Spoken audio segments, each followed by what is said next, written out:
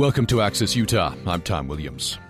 Saturday, September 21st is a historic moment for members of the LGBT community in Utah. It's the first Provo Pride Festival. Utah has held an annual 3-day-long Pride Festival in Salt Lake City. There's a newer one in Moab. This will be the first one for Provo.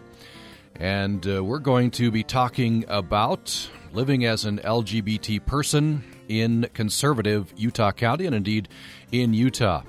This Saturday, Mormons Building Bridges is teaming up with the organization Out of the Darkness to hold a suicide prevention walk in Salt Lake City. According to David Pate, president of Provo Pride, 30% of all teen suicides are committed by LGBT youth, and 40% of homeless youth are LGBT. We'll talk about living as a gay, bisexual, transgendered person in Utah and about suicide among the LGBT community. The program follows the news.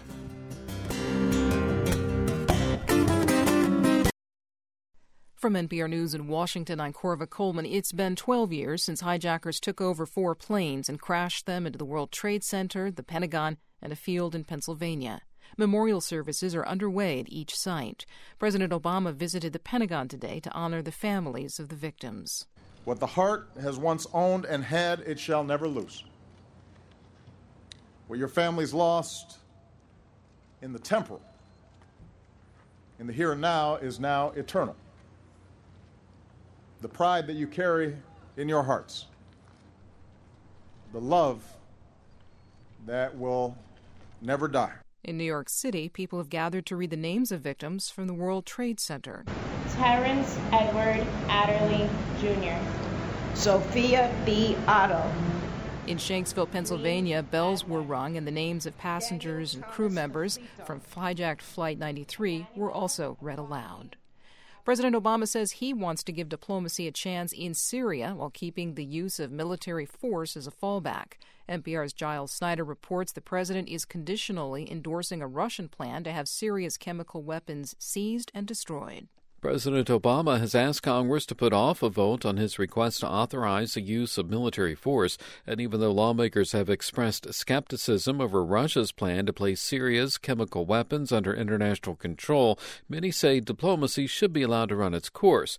Senate Armed Services Committee Chairman Carl Levin says events would not be where they are now if not for the threat of military strikes. The only reason I believe you've heard Russia and Syria talk as they have in the last 24 hours is because of the vote in the Foreign Relations Committee and because of the decision of the president. Levin is reported to be among a group of lawmakers working on a revised resolution that would take into account the Russian proposal. Giles Snyder, NPR News, Washington. Voters in New York City gave Bill de Blasio a resounding victory in the city's Democratic mayoral primary, but it's not clear if he'll avoid a runoff, as NPR's Joel Rose reports. Public advocate Bill de Blasio promised to fight income inequality and racial profiling. That liberal message seemed to resonate with primary voters. De Blasio appeared to win just over 40% of the vote, enough to avoid a runoff election in 3 weeks against second-place finisher Bill Thompson. But it may be days before all the paper ballots are counted. The Democratic nominee will face Republican Joe Lhota. The former transit chief won the GOP nomination easily. And New York voters rejected 2 political comeback attempts. Former Congressman Anthony Weiner finished a distant 5th among Democratic candidates for mayor, while former Governor Eliot Spitzer lost a closely fought race for city controller against Manhattan Borough President Scott Stringer. Joel Rose, NPR News, New York. On Wall Street, the Dow Jones Industrials are up 41 points at 15,232. You're listening to NPR. Support for NPR comes from NPR member stations and from Joyce V. Hale, in the interest of engaging an informed and civil electorate. With your Utah news during the 9 o'clock hour, I'm Carrie Bringhurst. Members of the Logan City Municipal Council have appointed Jeannie Simmons to an interim appointment to a vacated council seat. Logan City Council member Holly Dane says Simmons was among 17 Logan residents who applied for the appointment to replace Tom Jensen. Jensen announced earlier this month that he is moving to the country of Jordan to work at a university there. Simmons will hold the seat until January of 2016. A study from the University of Utah shows people drive more on days when bad air quality alerts are issued, even though the system was created to limit use of cars. Study author Harvey Miller says 10 years of state traffic data shows more cars going up mountain canyons on days in which state officials issue bad air alerts. He believes people are escaping the murky air for the clean air of the nearby Wasatch Mountains. And another report, census data shows Utah has the 5th highest rate of marriages between U.S.-born and foreign-born people. The Utah ranking leaves us only behind Hawaii, Nevada, California, and Florida. Figures show the state has 34,000 of these types of married couples, 10.5% of all marriages, and that's well above the national average. University of Utah economist Pam Perlich says the state's large group of long-settled Latinos may explain the ranking, with new immigrants marrying second- and third-generation immigrants. Perlich says the prevalence of returned Mormon missionaries may also be a factor. Missionaries may be more likely to marry foreign-born spouses because of their familiarity with foreign languages and cultures. That's Utah News. I'm Carrie Bringhurst. Programming on Utah Public Radio is made possible in part by our members and Crumb Brothers Artisan Bread at 300 South and 300 West in Logan, now open Monday through Saturday until 2 with a changing menu of specialty salads, French breakfast pastries with local seasonal fruits, and lunch sandwiches.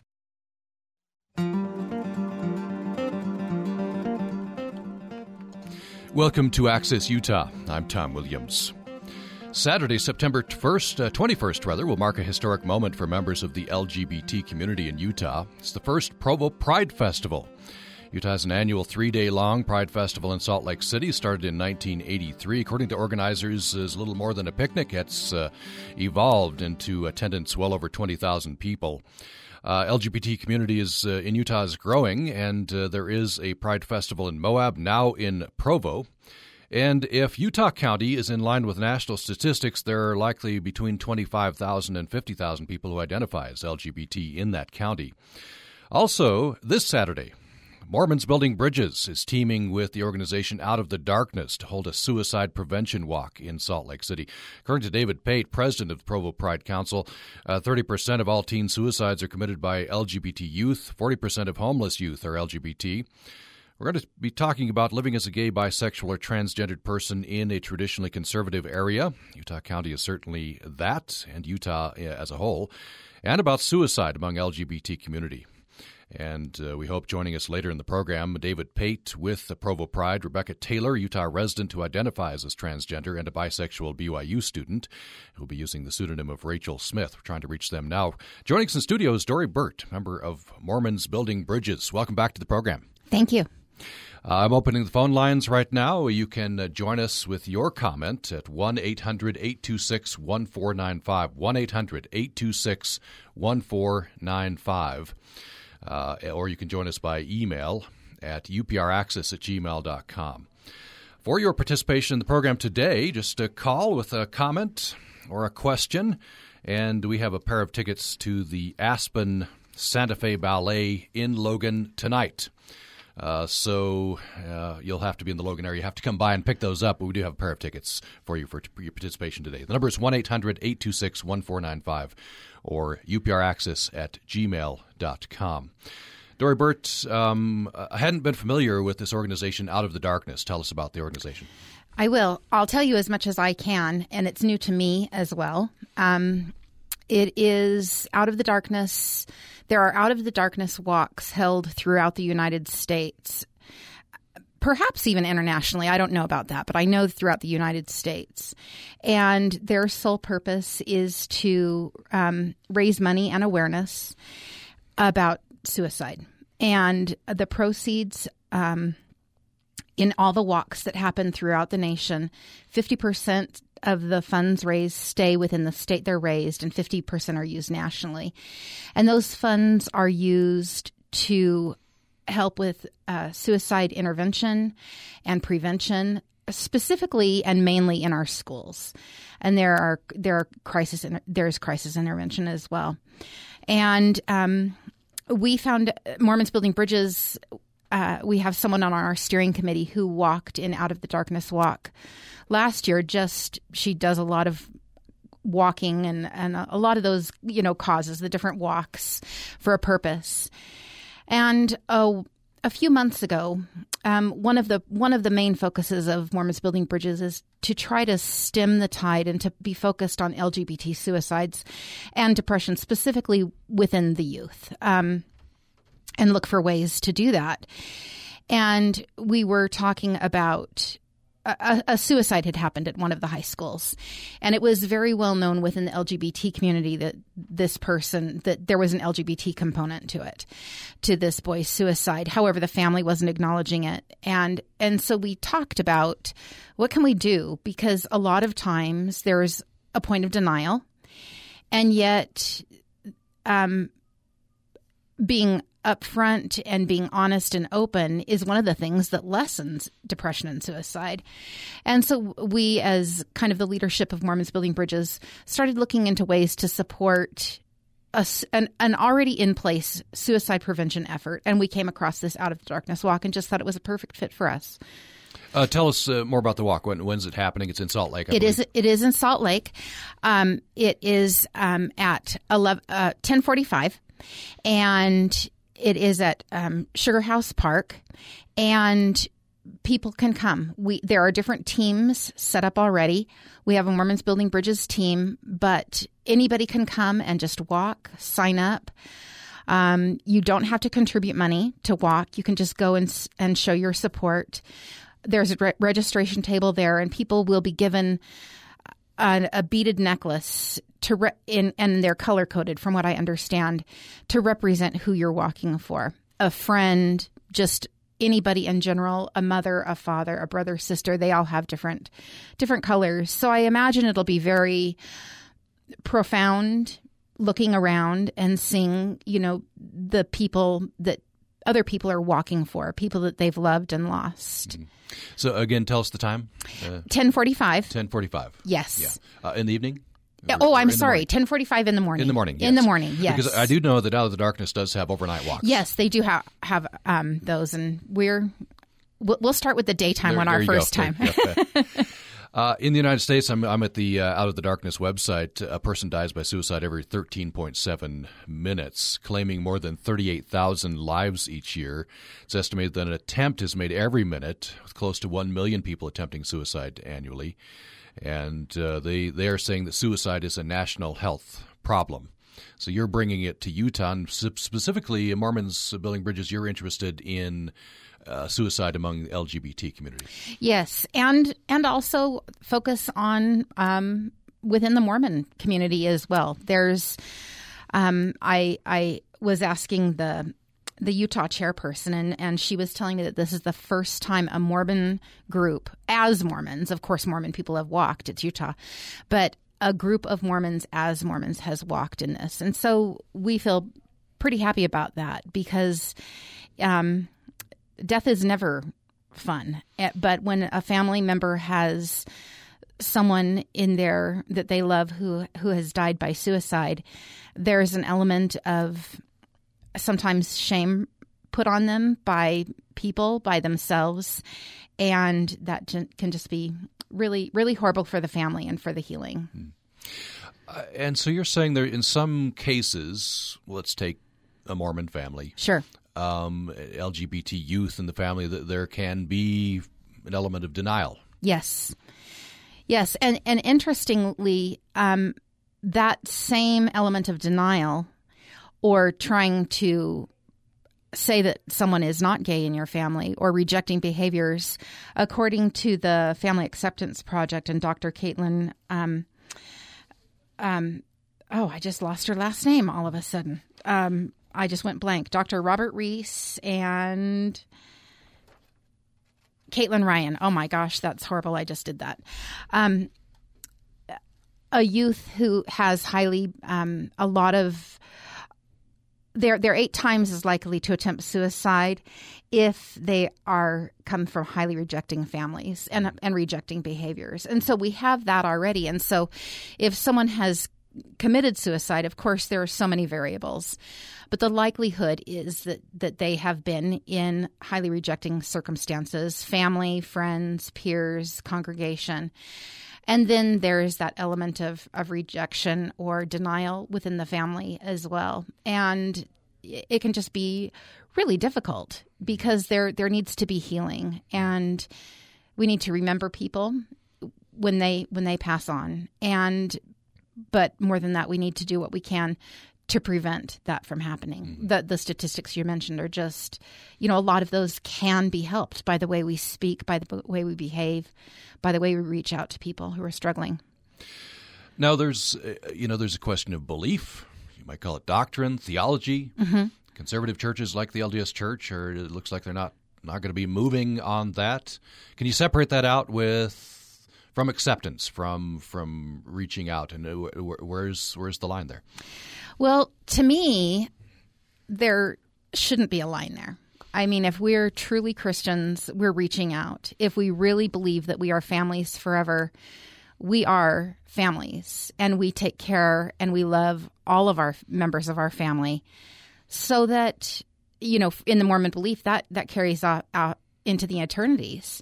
And so if we reject or we pretend that one person is not in our family, or they're not in our family the way they are, we wish they were different, and we want them to be different, well, then we're not really, encouraging the concept of an eternal family, an eternal love. And so I think it's very within my religion to be accepting and to be loving of all people in our families, LGBT or not. What are you seeing? What are you hearing in congregations that you wish wasn't happening? What do you suggest the changes be made in terms of when LGBT people come to say a Mormon congregation? Oh, that's a great question. I think I'll base my answer on things I've heard from other people when they have gone to church and when they have a loved one who is LGBT. I think there's the concept that being gay is a choice, and that people who are can just choose to not be. And so by choosing to be, they've kind of made their own bed. And, if people don't like them and if all these things happen, well, so be it. And that has been kind of reinforced culturally. But within my religion, within my church leaders have recently released a website, mormonsandgays.org, where church leaders flat out say, we don't believe this is a choice. This is, and we should be, as a religion, at the forefront of treating our gay brothers and sisters with kindness and with acceptance, and not shunning them from our families and from our church. So the thing is that website is kind of buried. A lot of people don't know it exists. I was really thrilled. My congregation, I sent a quick email to my leadership and asked them if they would put that website in the program for a few weeks. And they did. They ran it for a few weeks. And I've received a few comments from people who went to it and didn't know that. They just, when you base your beliefs or your thoughts on just what someone says from the pulpit or someone says from, while sitting in a class, rather than what the true beliefs are based on Christ-like doctrine, then you can get kind of confused. And so this is a great source. So that is one thing that I wish would change. I wish more members of my church, specifically the leadership, in congregations, would promote that website so that the congregants know, and they don't say things like, well, so-and-so when he chose to be gay, because if there's a mother or a father or a brother or a sister of someone, that just cuts to their core sitting in class. There are others, but do you need to move on? We'll loop back to this. You bet. We're talking with Dory Burt, a member of Mormons Building Bridges. That organization is teaming with the organization Out of the Dark for a suicide prevention walk. That'll be happening in Salt Lake City on Saturday morning. You said at 10:45. Yes. You'd be meeting. And on September 21st, a week later, a historic moment for members of the LGBT community in Utah, and specifically Utah County. It's the first Provo Pride Festival. There's a recently formed Provo Pride Council. And we have with us David Pate, who has been elected president of that council. So, David Pate, I believe we have you on the line. Bennett, I believe we get our producer to fade him up. I think he's getting the next person on the line. According to national statistics, if those hold, Utah County should have 25 to 50,000 people who identify as LGBT in the county. The organizers are hoping for 800 to 1,000 people. David Pate, do we have you on the line? Yeah, can you hear me? Yes, we can hear you now. So you're a student at Utah Valley University, is that the case? Yes, I am. How did this the Provo Pride Council come to be? There's an unofficial club at BYU called Understanding Same-Gender Attraction, and it's kind of like a gay-straight alliance that you find in a lot of high schools outside of Utah, where students who are LGBTQ and students who aren't meet together and try and come to some kind of understanding about, what their lives are like. And so after one of those meetings, there were a group of students, and I wasn't one of them, who were seated around talking about things in general. And one of them mentioned, isn't it about time that Provo has its own Pride Festival? And then they got really excited about it. And everybody they talked to got really excited about it. And one of those people invited me to an organizational meeting. That was the first organizing meeting to organize the Pride Festival. And there were only 4 of us there that day. But it grew and grew from there. We formed a nonprofit, and we started planning a festival. What are your concerns as a council? Why the festival? What are you trying to address?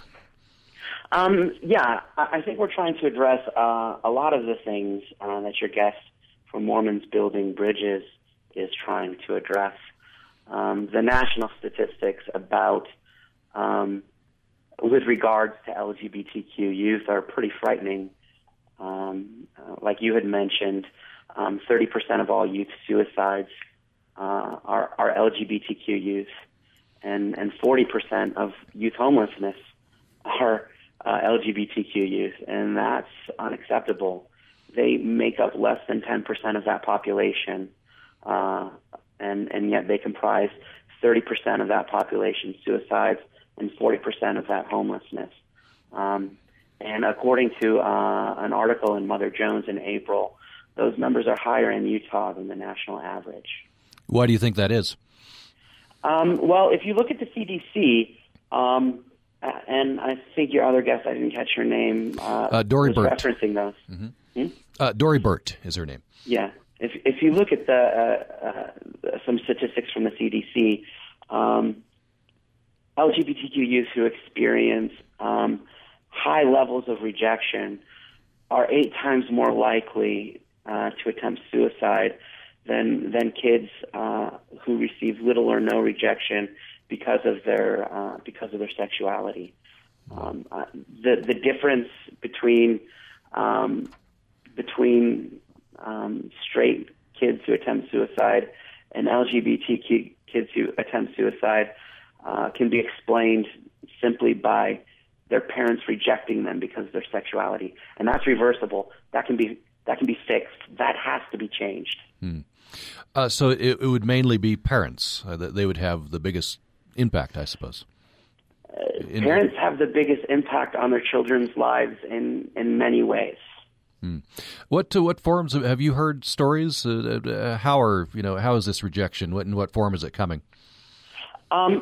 It comes in simple ways and more direct ways. Well, there was a kid who had felt guilty because of the attractions he was experiencing. He was an adolescent, and went to his bishop and confessed. And his bishop told him to try to be normal, and that's an intense form of rejection. But kids are experiencing so much rejection from their parents and from their community that they're either being kicked out of their homes, or they're feeling so uncomfortable in their homes that they leave, which explains the homelessness. They're also, according to the CDC, they're experiencing these rejections in school as well. 8 in 10 students have been verbally harassed at school. 4 in 10 have been physically harassed at school. 6 out of 10 feel unsafe at school. And 1 in 5 have been the victim of a physical assault at school. About 80% report hearing a slur against the LGBTQ community every day in school. And the average number of slurs that they hear in a day is 28. And 1 in 3 of those come from a member of the faculty or staff. We're talking, if you just joined us, we're talking about being LGBTQ in Utah. And there's a Provo Pride Parade. It's or festival. It's the first one of its kind in Utah County. Of course, ongoing. There's been a Pride Festival in Salt Lake, and a new one in Provo. This, of course, has hit headlines because Utah County is one of the most conservative areas in the nation. David Pate, Utah Valley University student, is president of the Provo Pride Council, organizing this festival. We have with us in studio Dory Burt, who is a member of Mormons Building Bridges. They're teaming with an organization called Out of the Darkness. They're going to hold a suicide prevention walk in Salt Lake City. We're going to take a brief break. When we come back, we'll be talking with Rebecca Taylor, a Utah resident who identifies as transgender. And we do have a pair of tickets to the Aspen Santa Fe Ballet in Logan tonight at the Ellen Eccles Theater, downtown Logan, for your comment or question with us today. You have to be in Logan. Pick up these tickets if you want to take advantage of this pair of tickets. The number is 1-800-826-1495, 1-800-826-1495.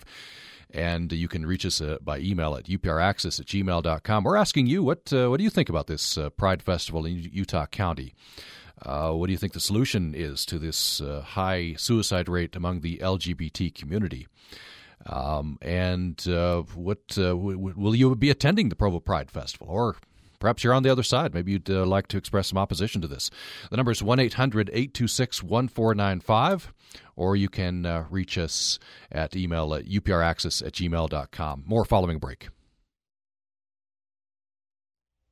Programming on Utah Public Radio is brought to you by our members and the Utah Shakespeare Festival, presenting the regional premiere of Peter and the Starcatcher, with 7 other productions through October 2013 in Cedar City, www.bard.org, and by USU Human Resources.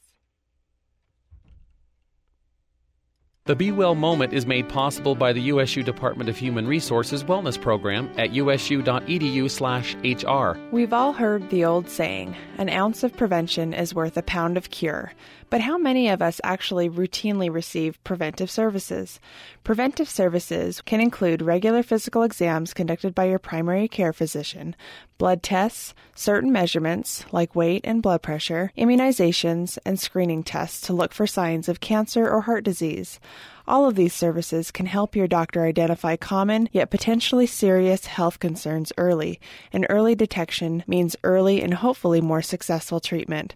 So how do you know which prevention services you need? The best thing to do is check with your general doctor. He or she should be able to tell you which tests you need and how often you need them, based on your gender, age, and family history. Keeping up with routine health screenings is key to preventing disease and staying healthy. This is Dana Barrett for the Be Well program at Utah State University. Be well, Utah.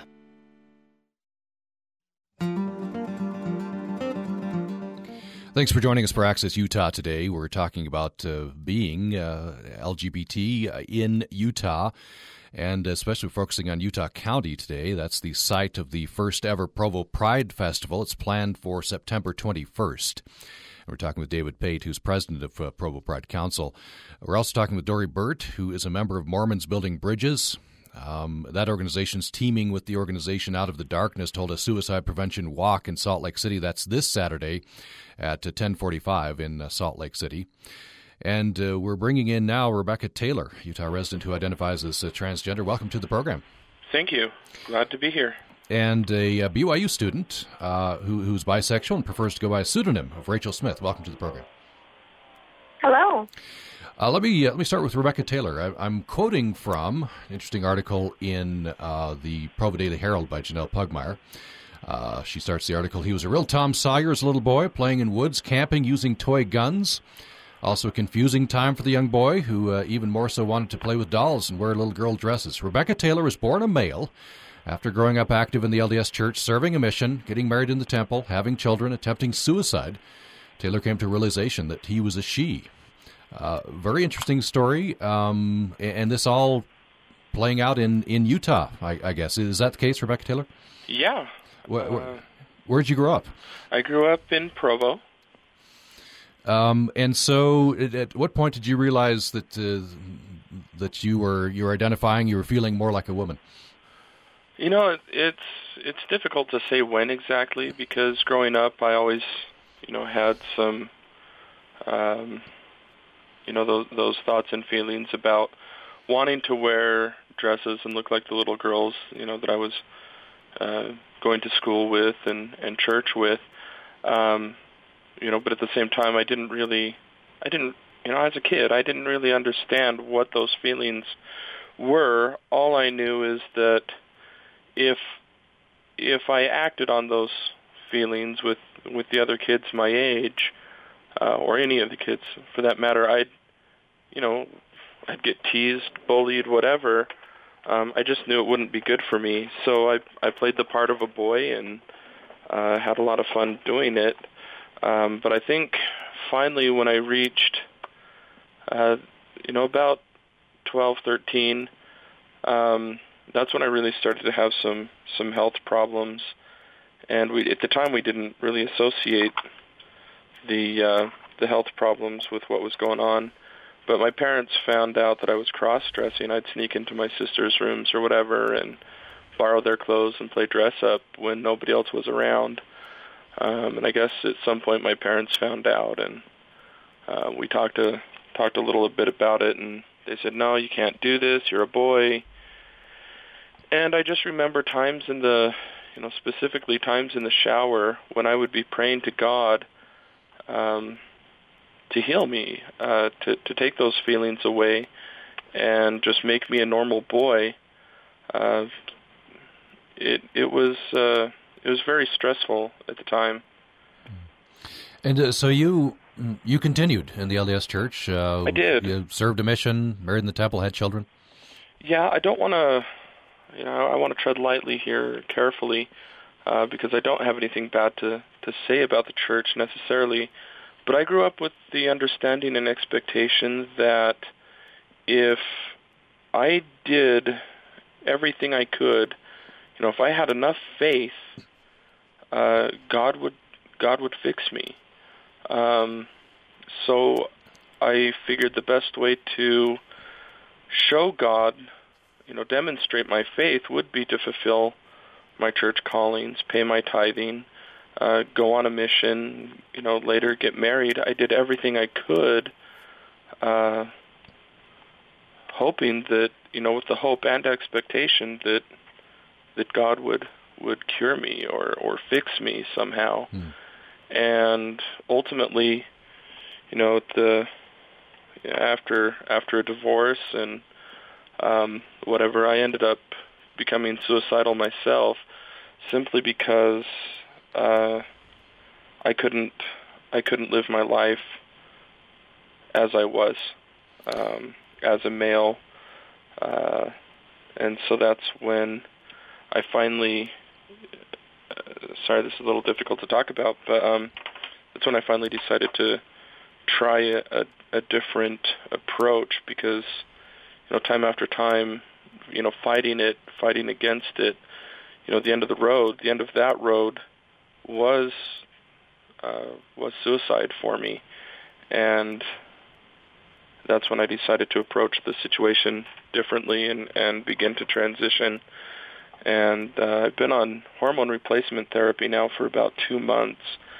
And I've been on and off antidepressants throughout my life. I've been in and out of therapy, traditional therapy. And the only thing I can say is that after 2 weeks being on the estrogen and the testosterone blockers, those feelings of anxiety and stress and depression have all lifted. It's done more for me than any amount of any concoction of antidepressants or therapy has ever been able to do for me. It's been wonderful. I feel like I can. I don't know. I guess this is what normal life is like. I finally know what it's like to be happy. It's amazing. It sounds like this crisis and overcoming it has been somewhat recent for you. Yeah, it was about 2 years ago that I finally decided to start transitioning, or just to let it go and see where it took me. So the first step was coming to the acceptance that yes, this is the way my life is going to be, that there's a lot of things I don't understand about religion, I don't understand about God, and He may yet heal me, I don't know. I'm to the point now where I don't feel like there's anything to heal. This is just the way He made me, and there's nothing wrong with that. Otherwise, He would have fixed me. I honestly believe that if there was anything to fix, He would have done it by now. And so that's when so about 2 years ago is when I decided to just live my life and stop stressing out so much about my situation and trying to change that. And once I came to that acceptance, is when my life really started to come together. I started performing at work a lot better, got promotions. My social life has taken off. It's been amazing. I'm in a position that I never thought possible. Even 2 years ago, 2.5 years ago, I never would have thought that I'd have friends that I could hang out with as Rebecca. It's been amazing. What was the attitude of your friends, family, those around you when you were going through this, when you were making this decision? It was tough for them. It still is tough. I've got some friends that won't come out and say it. I don't know exactly what they're thinking, and maybe they're just caught up in their own daily lives. I can't really speak for them, but I feel like I've lost a lot of my friends from before, from high school, from college. Because of this transition, I know that it's been extremely difficult on my family. For a long time, I wasn't even able to go to my parents' house dressed as a woman. They asked me to continue to dress like a man if I came to their house. Things are slowly changing, but it's been a challenge, and rightfully so. I'm 33 years old, so for the last 30, some odd years, they've known me as a boy, or as a man, and that's a tough transition. Where are you now with regard to religion, belief, faith? It sounds like, religion's been important in your life. Well, yeah, where are you now? Absolutely. Right now, I'm not sure how to answer that question. I've got a lot of questions about religion. I've got a lot of questions about God. I do not actively participate in the LDS Church, but it is a very strong part of my culture and my family, and I hope someday to find those answers to, reconcile my personal life with the teachings of the Church.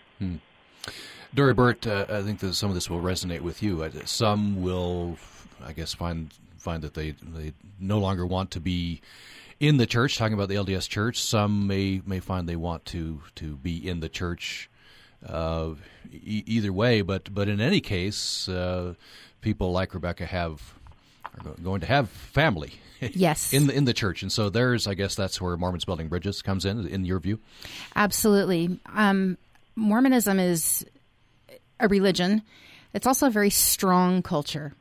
And like Rebecca was saying, she served a mission, did all these different things.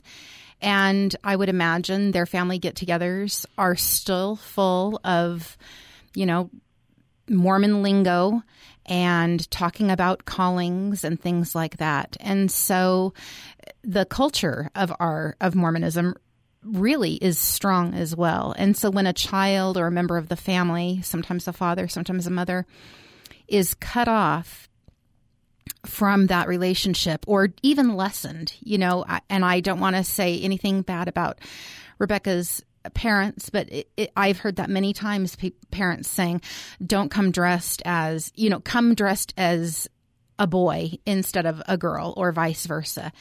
And that's one of the things that's one of the behaviors that Dr. Caitlin Ryan and Dr. Reese have kind of identified as families need to stop doing that to help their children be healthier and to lessen the chance of suicide and depression. But I major kudos to Rebecca also for pointing out that, this is tough for families too. Mm-hmm. It takes a while to readjust, I suppose, and I've heard. Mm-hmm. And I've heard so many times, I can't even count how many times I've heard people who are transgender or gay or lesbian say, I pled with God. I prayed. I made these pacts with God. If I go on a mission, will you change me? I've heard it so many times. I really cannot even count in the dozens of times, just in the short amount of time that I've been involved in this. So I think that's normal. I think it's normal for people to have those reactions. But yet if we start having treating people that we know who are LGBT by not making them feel like they need to change, then they don't need to start pleading with God. They can accept that, I really am a child of God. I am this particular child of God, and this is how I was made. Rebecca Taylor, we're going to take a brief break, and then when we come back, we'll be talking with Rachel Smith, pseudonym for a BYU student who identifies as bisexual. I'm interested, Rebecca, you talked about your parents, and there's an ongoing, I guess, sort of a negotiation or acceptance or whatever is happening there. But if you look at it from your parents' point of view, I suppose if they allow you to come dressed as a woman, they might feel that they're going against their beliefs. I think that is very true. In fact, I know that's true. I've talked with my dad a little bit. He's kind of the one that is struggling the most coming to terms with the transition, and I think that's exactly it. He feels that he needs to set a precedent and lay down the law for his house and set an example for his house. And I respect that. It's still difficult. Mm-hmm. Because, again, I feel, from my perspective, I feel like my own thoughts and feelings, my own experience is invalid from, I don't feel validated from him. I've been through a lot, and I feel like when I have those, when people make those remarks to me or have those thoughts and feelings, I feel like everything that I've been through is meaningless. And I've been through some pretty intense experiences. So what is your hope? I know you've been involved in some organizing some events and that sort of thing. What's your hope for the Provo Pride Festival? It comes back to the teen suicide. Nobody should ever feel repressed to the point that they would consider taking their own lives. There's never a reason for that. And yet here we are. I want to show other people, because I grew up feeling alone. I grew up feeling isolated. Where, I know that there's other transgender people in Utah, but until about 6 months ago, I didn't know where they were. Where is everybody that's going through these similar experiences? About a year and a half ago, I found the USGA group that David mentioned, of BYU students, and I went there and made a lot of friends, and it's been a great experience for me. They're considerably, most of them are considerably younger than I am, and I did find one other person that identifies as transgender. I'd been there about a year, I think, before she finally came out as transgender. And from there, we've found other people. So what I'm hoping with Pride is, Provo's ready to come out. We're here. We're just hidden. We feel like we have to be hidden. And there's no reason for that.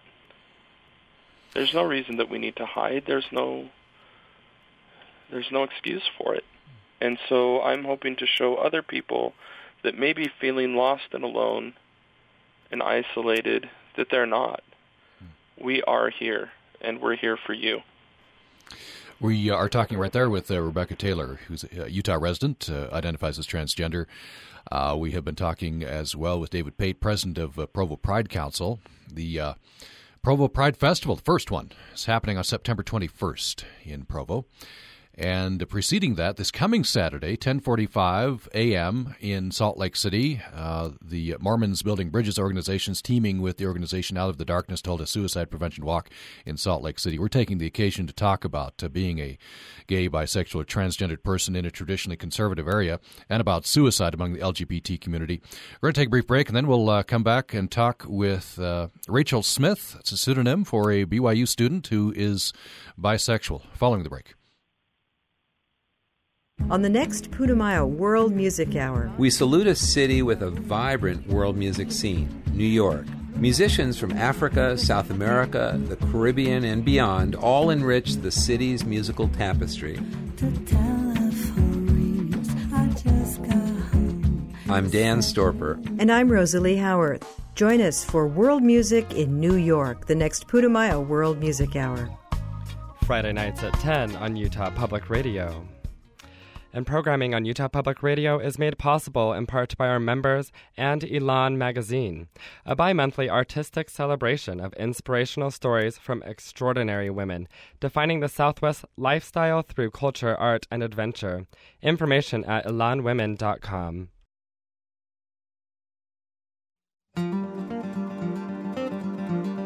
Thanks for listening to Access Utah. I'm Tom Williams. We're talking about living as a gay, bisexual, or transgendered person in a traditionally conservative area. We're talking about Utah as a whole, and specifically Utah County, one of the most conservative areas in the nation. As Rebecca Taylor told us before the break, she's a Utah resident who identifies as transgender. She said Utah County is ready. So I guess we're about to find out. A historic moment on September 21st. The LGBT community is holding the first Provo Pride Festival on that day. We're talking with David Pate, who's a UVU student and president of Provo Pride Council. It was Dory Burt, who's a member of Mormons Building Bridges. That organization is teaming with the organization Out of the Darkness to hold a suicide prevention walk in Salt Lake City. That's 10:45 a.m. in Salt Lake City. And where do people meet?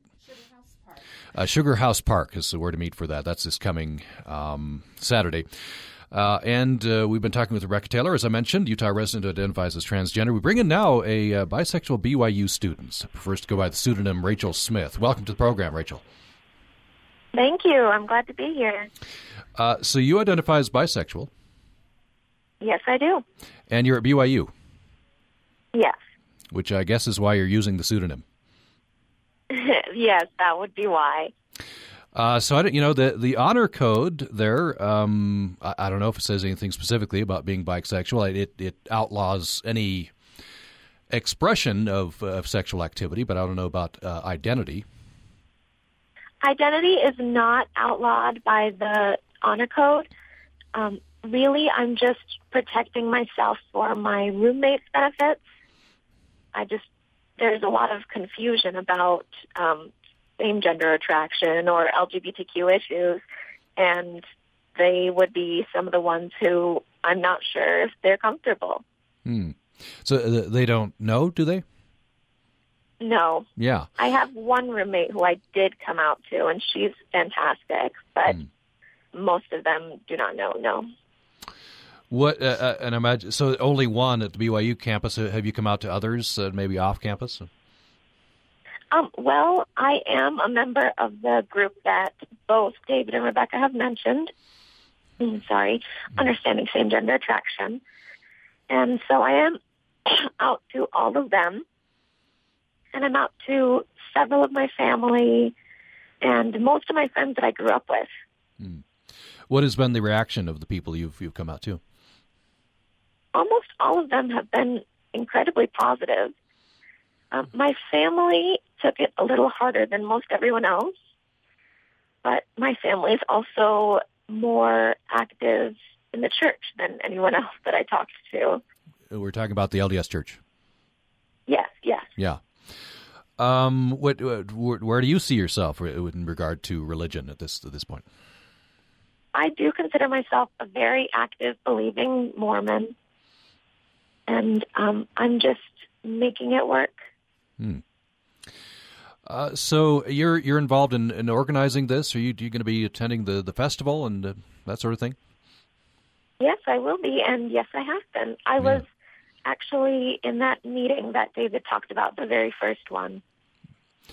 So you're in, you might call it the belly of the beast, one of the most conservative areas in the country. You're going to have a Pride Festival. What do you think the reaction is going to be? I think the reaction will just be a little bit like it's been right now. It's very mixed, but it's very passionate from either side. We don't have anyone who's just being sort of, I don't care. We have people who are very, very excited about this and are ready for Provo to come out, as Rebecca said. And then we have people who are reacting very negatively. What would you say the percentages are? Mostly positive response? Minority of negative response? The ones that I've heard have been mostly positive. Provo Buzz recently did a survey of the community, and 60% were overwhelmingly in favor of the Pride Festival, of the respondents at least. David Pate, what's the reaction you've gotten? You've talked to city officials about this. I have talked to city officials about this, and the reaction from the city has pretty much been a non-reaction. We spoke with the mayor and his deputy, and Mayor Curtis basically said, I honestly, I have some anxiety about this, and I hope that anxiety has to do with the fact that I don't know what a Pride Festival is, and I certainly don't know what a Pride Festival in Provo will look like. I hope it doesn't have anything to do with prejudice. And I think that if there's some anxieties in the community in and around Provo, it's that same sort of anxiety, just one of not knowing and encountering something new. And whenever we do that, we have some anxiety whenever we encounter something new. And I think for the most part, most of the people in Utah County are good people, and they want to do good things, right? And so I think there will be a minority of people that are against it and unfortunately have malice in their heart. But I think that the majority of the county is either very supportive of the festival or relatively neutral, and their anxiety only has to do with a fear of the unknown. Rachel Smith, I wonder, you say you're not out to your roommates, and that it's for some specific reasons. I wonder what their reaction would be if you did come out to them. Well, I'm not sure. Honestly, I'm just being a little chicken about not coming out. Usually, like with the roommate who I did come out to, she was completely understanding, and she had no fear or anything. But I guess I'm just worried about, because we are roommates, we do change in front of each other, like in the locker room, or we sleep in the same room. And some people have a misunderstanding of what it's like to grow up with these feelings your whole life. And you're on the BYU campus there. That's, again, very conservative place. Yes. Yes. It's actually getting a lot better. Like, we think that BYU Provo is really starting to understand the community a little bit more. I know that people know about USGA. It is not an official club, but it is understood and people are accepting. We recently held a forum, I guess you could say, and the room that it was hosted in was filled to over capacity. It was a fire hazard because so many people want to understand our situation better. Like Dave just said, this area is full of people who are very good, and they want to be better people. They want to be the best they can. They just don't understand. We just have a couple minutes left, so maybe final comments from Rebecca Taylor. What's next for you on your journey? Who knows? Mm-hmm. I just take it one day at a time. My kids need me as a father, and so my main goal is just to get myself in a position where I can be the best possible parent for them. And like I said, hopefully with the Provo Pride, it'll raise awareness and help other people. I'd like to continue to be on the Pride Council and get ready for next year. David Pate, are you already looking forward to next year as well? I am. I'm really excited about next year. I think all of us who are organizing are going to take a couple of weeks as a breather. But I am looking forward to next year.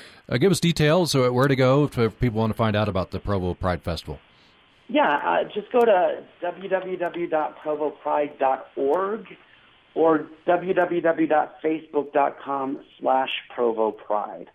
All right. And Dory Burt, details again on this activity that Mormons Building Bridges and Out of the Darkness is holding in Salt Lake City this coming Saturday. This Saturday at 10:45 at Sugar House Park. Anybody who would like to come down and join us, please do. We'll be wearing, most of us will be wearing our Mormons Building Bridges T-shirts. We want our large visual presence to convey pretty much two things. We want it to say to people who have lost a loved one, who maybe had their neighbors or their ward members turn their backs on them and doesn't ask about their child or pretend that that child didn't exist or the suicide didn't happen.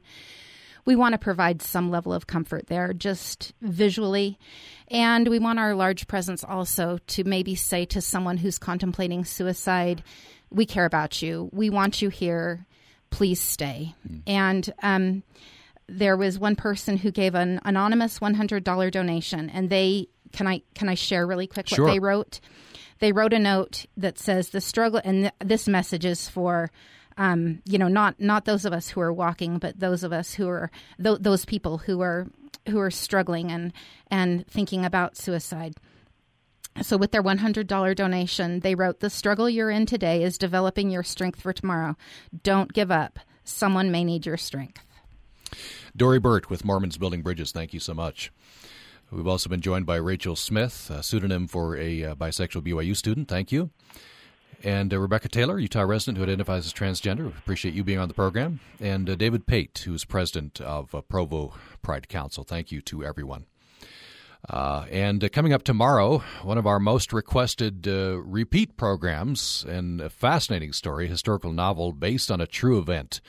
A black midwife in a small town in southern Idaho And upon her death, it was found out that she was a man. She had been posing as a woman all those years as a midwife in that small town. Mother George is the book. Lee Cantwell is my guest, and that's coming up tomorrow. For Bennett Purser, my producer, I'm Tom Williams. Thanks so much for listening today.